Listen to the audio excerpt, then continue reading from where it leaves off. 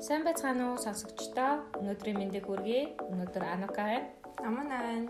За тэгэхээр өмнөх подкастаараа бит хоёр, ер нь подкастуудаараа бит хоёр эхний ээлжинд өөрийгөө удирдах уу, бусдыг удирдах уу, за тэгээ бизнесийг удирдах уу гэсэн үндсэн сэдвүүдээр ярьж байгаа. Өмнө нь бол өөрийгөө танин мэдэх, удирдах талаар нэлээд урт 40 минутын подкаст болсон.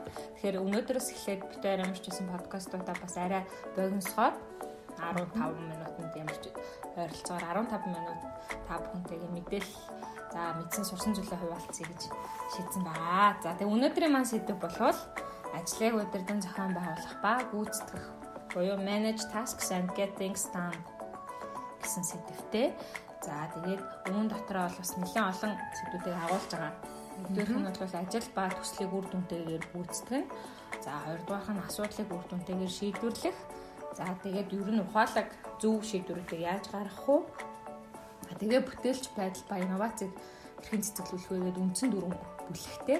За гэхдээ өнөөдөр бол зөвхөн ажил ба төслийг үр дүнтэйгээр яаж гүйцэтгэх вэ гэдэгтэй холбоотой 6 арган талаар та бүхэнтэйгээ ярилцах болно. За эхэлэх үү? За тий.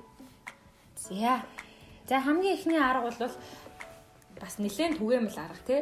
OGCM гэж ярьдаг. Objective, Goals, Strategies and Measures гэдэг арга. За энэ нь бол ер нь түрүүн подкастаар ч ярьсан хувь хүн байгууллага бүгд л зорилготой байдаг. Тэндээ хүрэхийн тулд ямар нэг арга хэлбэр ажилбаруудыг хийдэг, хичээдэг те. Тэгэхээр энэ бол ерөөсөө нэг хуудсан дээр тухайн байгууллага нэг хэсэг ер нь бол зорилгоо тодорхойлж харах, яаж хүрэх вэ гэдэг нэг хуудсан дээр нийлүүлж харах энгийн тийм арга байгаа. За энэ дээр яах вэ гэхээр objective бол эцсийн том зорилго байна тий. Тэгэхээр тэрийг тодорхойлоод goals буюу зорилтуудаа тодорхойлно. Дэд хэсгүүдэд хуваана гэсэн үг зорилгоо. За тэгчээд тэр нөгөө тухайн goals болгондоо яаж хүрэх вэ гэсэн стратегиудаа тодорхойлно. За магадгүй энэ action ч хийж болно тий. Жижиг доошоо буугаад тэгэхээр. За тэгээд стратеги болгоно буцаагаад хүрсэн байна уу, хэрэгжүүлсэн билүү гэдэгтэй холбоотой measure буюу хэмжүүр гэдэг бичнэ гэсэн. Тэгэхээр энэ бол та бүхэн Google-ээс ч юм уу хайгаад үзээрэй OGCM template гээд тэгэхээр яг нэг хуудсанд багтах юм өрхөн загвар болоод гараад ирнэ гэсэн үг.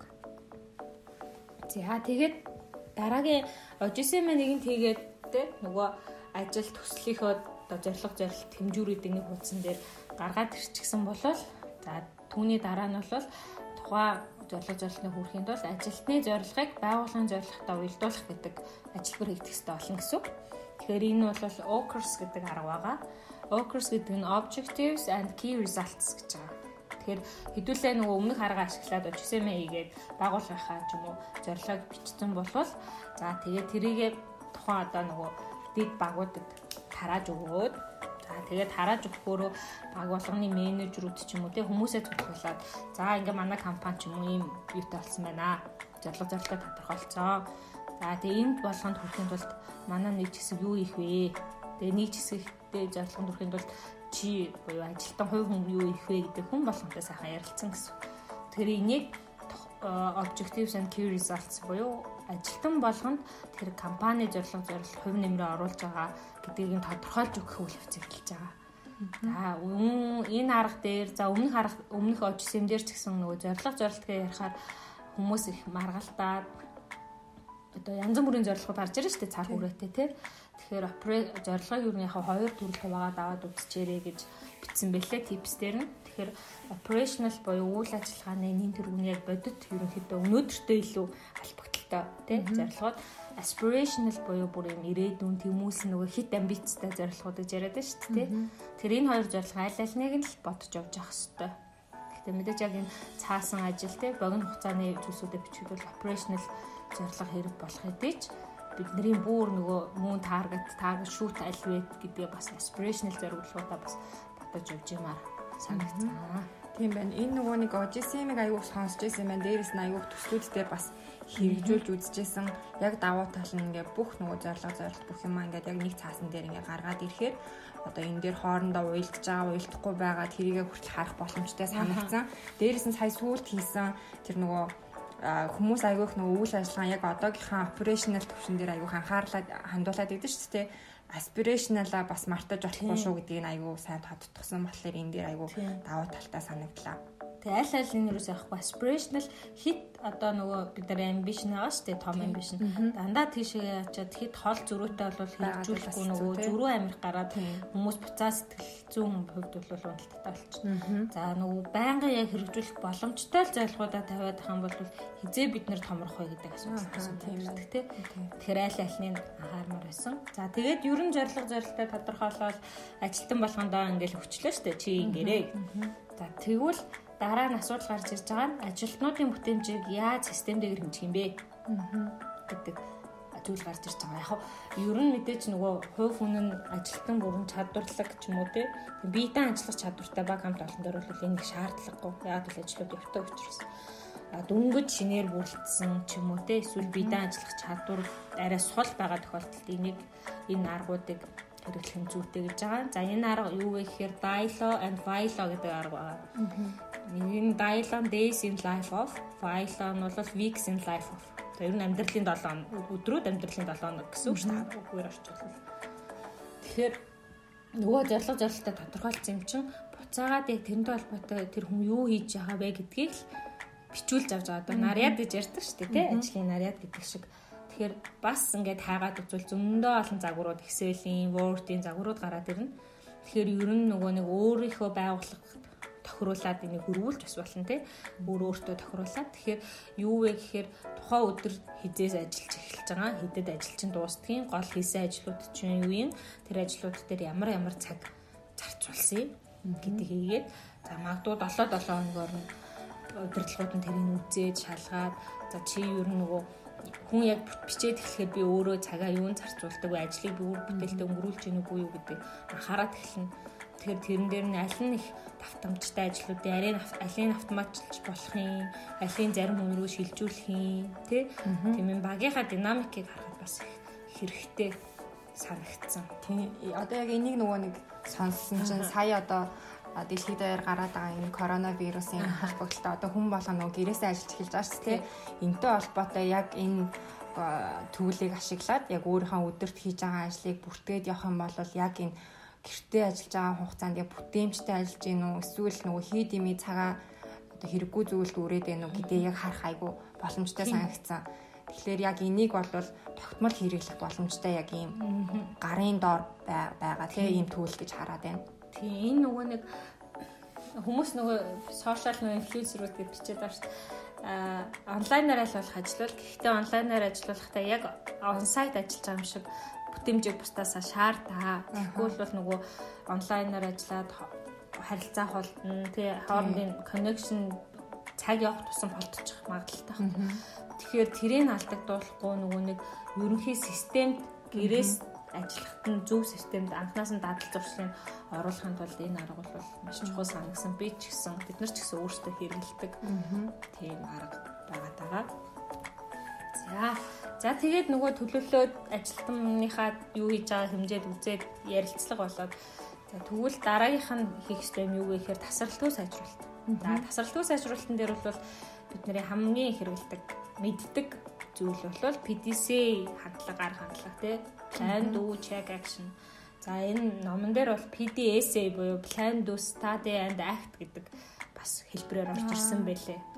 Тийм. Яг хуу миний ойлгосноор бол нөгөө check study хоёр нь бол study бол check бол ерөнхийдөө шалгаад явдаг. Study бол бүр дүн шинжилгээ хийж тэнд нь илүү суралцах тийм хандлагаас тийм mindset-нээс дараагийн ханаас тийм зүйлийг хэлж байгаа юм байлээ. За тэгээд төлөвлөختөө за бүгдээрээ мэднэ шүү дээ. Сайн төлөвлөх хэрэгтэй. Тэгээ ямар ч үсэн тэгээ төлөвснийхээ дагуу хийж гүйцэтгэе. Тэгээ буцаад дахиад энэ чек анализ хийгээ стади хийгээд стади чинь бол нэг төрлийн судалгаа шинжилгээ гэсэн үг шүү дээ. Бастай хийн. Тэгээ буцаа сайжирсан байдлаа тэрийг үйлдэж ингэж тасралтгүй байнга юм сайжруулах хэрэгтэй шүү. Тэгээд юм дээр бас бичээд байгаа. За тэгээ Японы энэтэй холбоотой аргуул нөө кайсэн хандлага гэж байна. Кайсэн байдаг. Тэгээ майк гэж бас байдаг. Тэгээ янз янзын хандлагууд бас аюух байдаг санагдаад байна.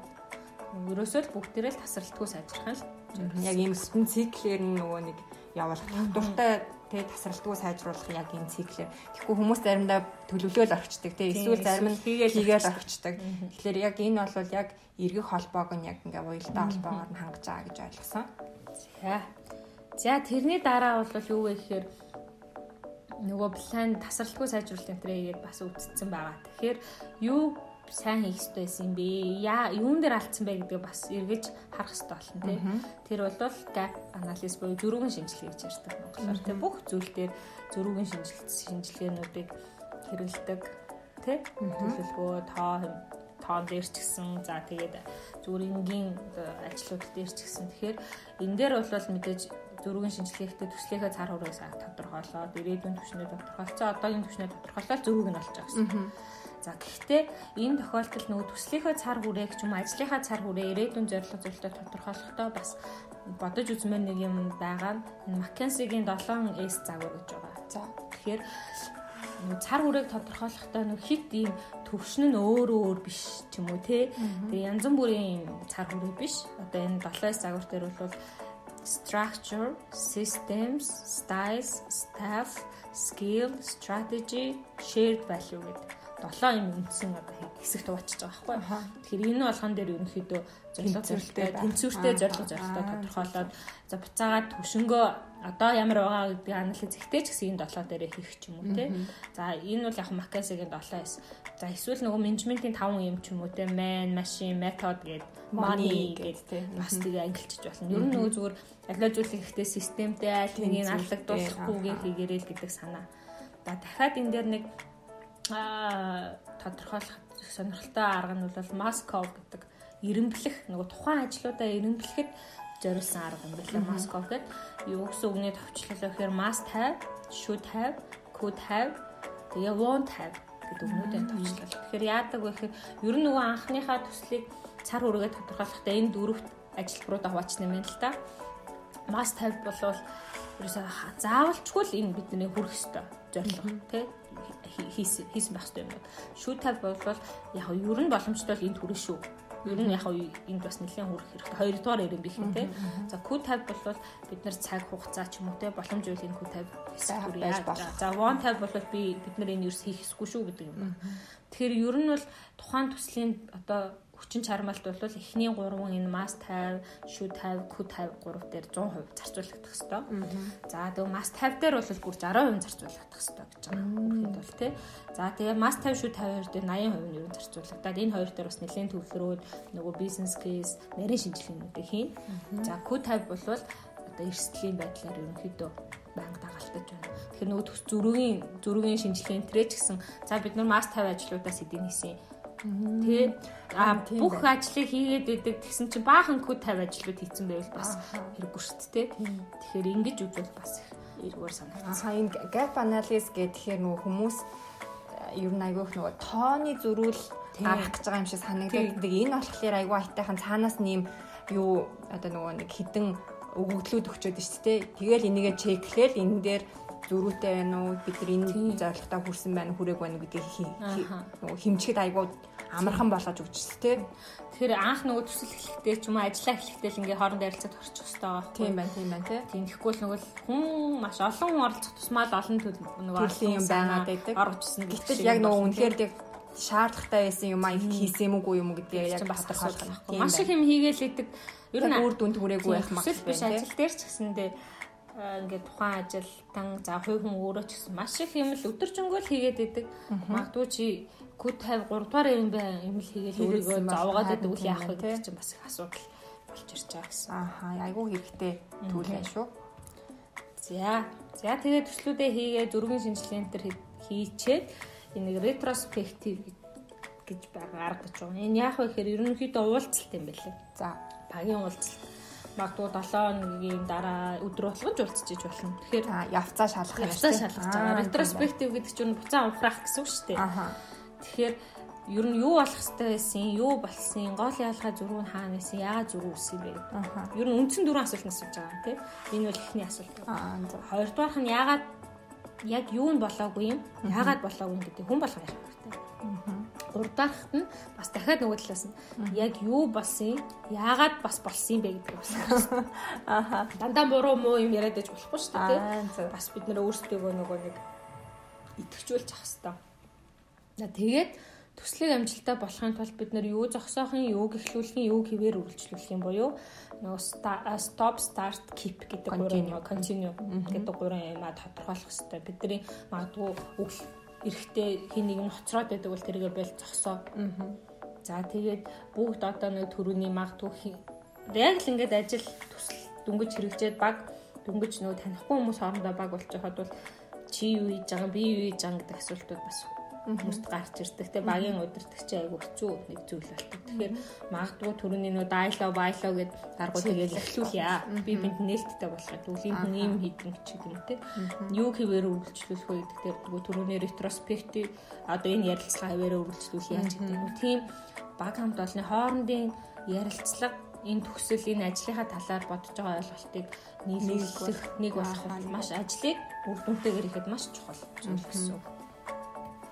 За түүний дараа жинхэнэ тренд гарч ирчээ тий. Тренд арга Agile project management.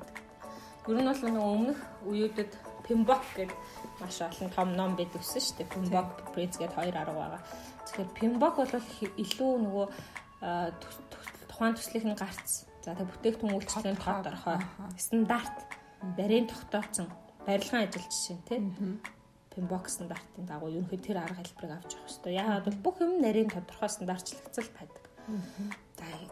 За зарим энэ технологийн магадгүй шинээр гарч ирж байгаа ажлууд төслүүд бол энэ Agile-аар явах юмаа гэдэг хөвчлэн IT-ийн салбарын маань нэг хэрэглэгддэг юм байлээ. За тэгээ бүгдээрээ мэдж Agile их тренд болоод номнууд бас гарч ирж эхэлж байгаа тийм сургалтууд бас их явж эхэлдэг болсон. Тэгэхээр Agile-ийн дотор айгүй олон төрлийн бас аргуудтай юм л да. Agile хандлага. За бидэд бол Agile-ийн хандлага гэж ойлгоод байгаа тийм. Дотор олон аргуудтай. Аргуудынх нь нэг нь бол энэ Scrum арга гэж байгаа. Тэгэхээр Scrum арга яадаг вэ гэхээр төслүүдэд жижиг ажилбаруудад хуваачдаг. Тэнцүүхэн хурдан идэвхтэй жижиг ажилбарууд нэг том юмыг удаан хийгээл эцэст нь нөгөө дүгнээл тэгэхээр цаг хугацаа авчиж байгаа учраас жижиг ажилбарууд туугаад хурдан ингээд уян хата сайжруулад авчиж байгаа байхгүй. Sprint туваад. За тэгээ дээрэс нь энэ дээр бол гол зүйлсүүд юу вэ гэхээр product owner гэж байна. За product owner бол эцсийн хэрэглэгчийн төлөөлөгч гэж байгаа. Тэгэхээр хин нэгэн надад ажил за application би хийлгье. За магадгүй хаанаас чи сангия нэг газраар нэг хүний яадаг юм жижиг аппликейшн хийлгье гэдгсэн бол тухайн багт байгаа нэг хүн мэдээж эхлээд уулзаад тэгээд тэр эцсийн хэрэглэгчийн төлөөлөгч болоод за яг эднэр ийм юм хийх гэж байгаа юм биш үү гэдгийг ойлгож авах хэрэгтэй тийм. За тэгээд спринт буюу нөө түрүүний жижиг ажилбаруудад аваад тэгээд спринт болгон дээр ч юм уу Scrum Master гэж байна. Тэр бол нөө жижиг ажилбаруудаа удирдах явуулж байгаа хүмүүсийг хэлж байгаа. Тэгэхээр нөгөө Scrum Master нь бол ажлуудаа нөгөө түрүүний PDC циклээр авч яваад шалгаад тэгээд нөгөө retrospective аргаараа ялцлагуудаа хийгээл тийм хүнийг хэлж байгаа. За тэгээд хамгийн чухал нь Agile coaches буюу нөгөө дасгалжуулагч нар байх хэрэгтэй. Тэгэхгүй нөгөө бас хит уян хатан болчоод замбраагууд чөхгүй ч юм уу те янз бүрийн тэр нөгөө хим хэмжээг нь барьдаг тийм хүмүүс байх ёстой гэж үзэж байгаа. Agile дээр бүр илүү сонирхол маш олон ном. За тэгээд Agile-ийн тухай ярьсан номны подкаст хүртэл бас байгаа. Тийм байсан. Сүүлээд нөгөө нэг айгүйх Agile-ийн талаар хүмүүс бас айгүйх сонирхож илээ. Яг Agile-гээ ярихаар нөгөө Scrum-ыг бол бүгдээрээ нөгөө IT-ийн чиглэлийн компаниуд хэрэгжүүлж байгаа гэдгсэн. Энэ Scrum-тай адилхан нөгөө Lean Startup гэдэг бас нэг төрөл нь байгаа юм билээ. Тэр нь болохоор ер нь Японоос илүү нөгөө нэг үүссэн. За тэр аргыг ер нь их хвчлэн нөгөө manufacturing буюу үйлдвэрлэлийн байгууллагууд ихэдээ хэрэглэх тиймэрхүү нөгөө. Тэгэхээр яг энэ төслийн нөгөө нэг шинэ үеийн одоо сүүлийн үеийн хандлагаар айгүй олон төрлөөр одоо хуваагдж байгаа болохоор та бүхэн бас хүссэн сонирхсан мэдээллүүдээ бас бидэнтэй хуваалцаарай. Тийм бидэд бас ер нь энэ аргууд өмнөд урдж байгаа аргуудтай холбоотой сургаалт тий танилцуулах, ярилцлага гэх тийм зүйлсүүдийг бас хийх боломжтой байгаа шүү. За тэгээ өнөөдрийнхөө ер нь подкаст маань дуусж байна. За өнөөдрийн подкаст бол ажил ба төслийг яаж үр дүнтэйгээр гүйцэтгэх үетэй холбоотой 6 аргын талаар та бүхэнд ярилцлаа. Нэгдүгээрх нь бол төлөвлөлттэй холбоотой 2 арга ирсэн дээ. OGSM, OCRS гэдэг 2 арга ярьлаа. За тэгээд зөв үр дүнтэйгээр хийлгүүлэхтэй холбоотой энэ дайлоо, вайлоо гэдэг 2 арга байна. За тэгээ сайжруулахтай холбоотой BDCA. За тэгээ зөрүүгийн шинжилгээ буюу gap analysis. За тэгээ төслийн хэрэгцсэн дараа үнэлгээ буюу ярилцлага буюу retrospective хандл арга. За тэгээ Agile project management гэдэг маш нэлээд цар хүрээтэй зүйлсүүдийг хурдан хугацаанд ярьсан. За та бүхэн сонссон зүйлсүүдээ бас интернетээр дахиж үзээд илүү сонирхоод унших боломж биднэрт бүгдэд нь нээлттэй. Тэгээ түрүү намнагийн маань хэлснээр бид нартай бас холбогдож болно шүү. За ингээд дараагийнхаа подкастаар уулзцгаая.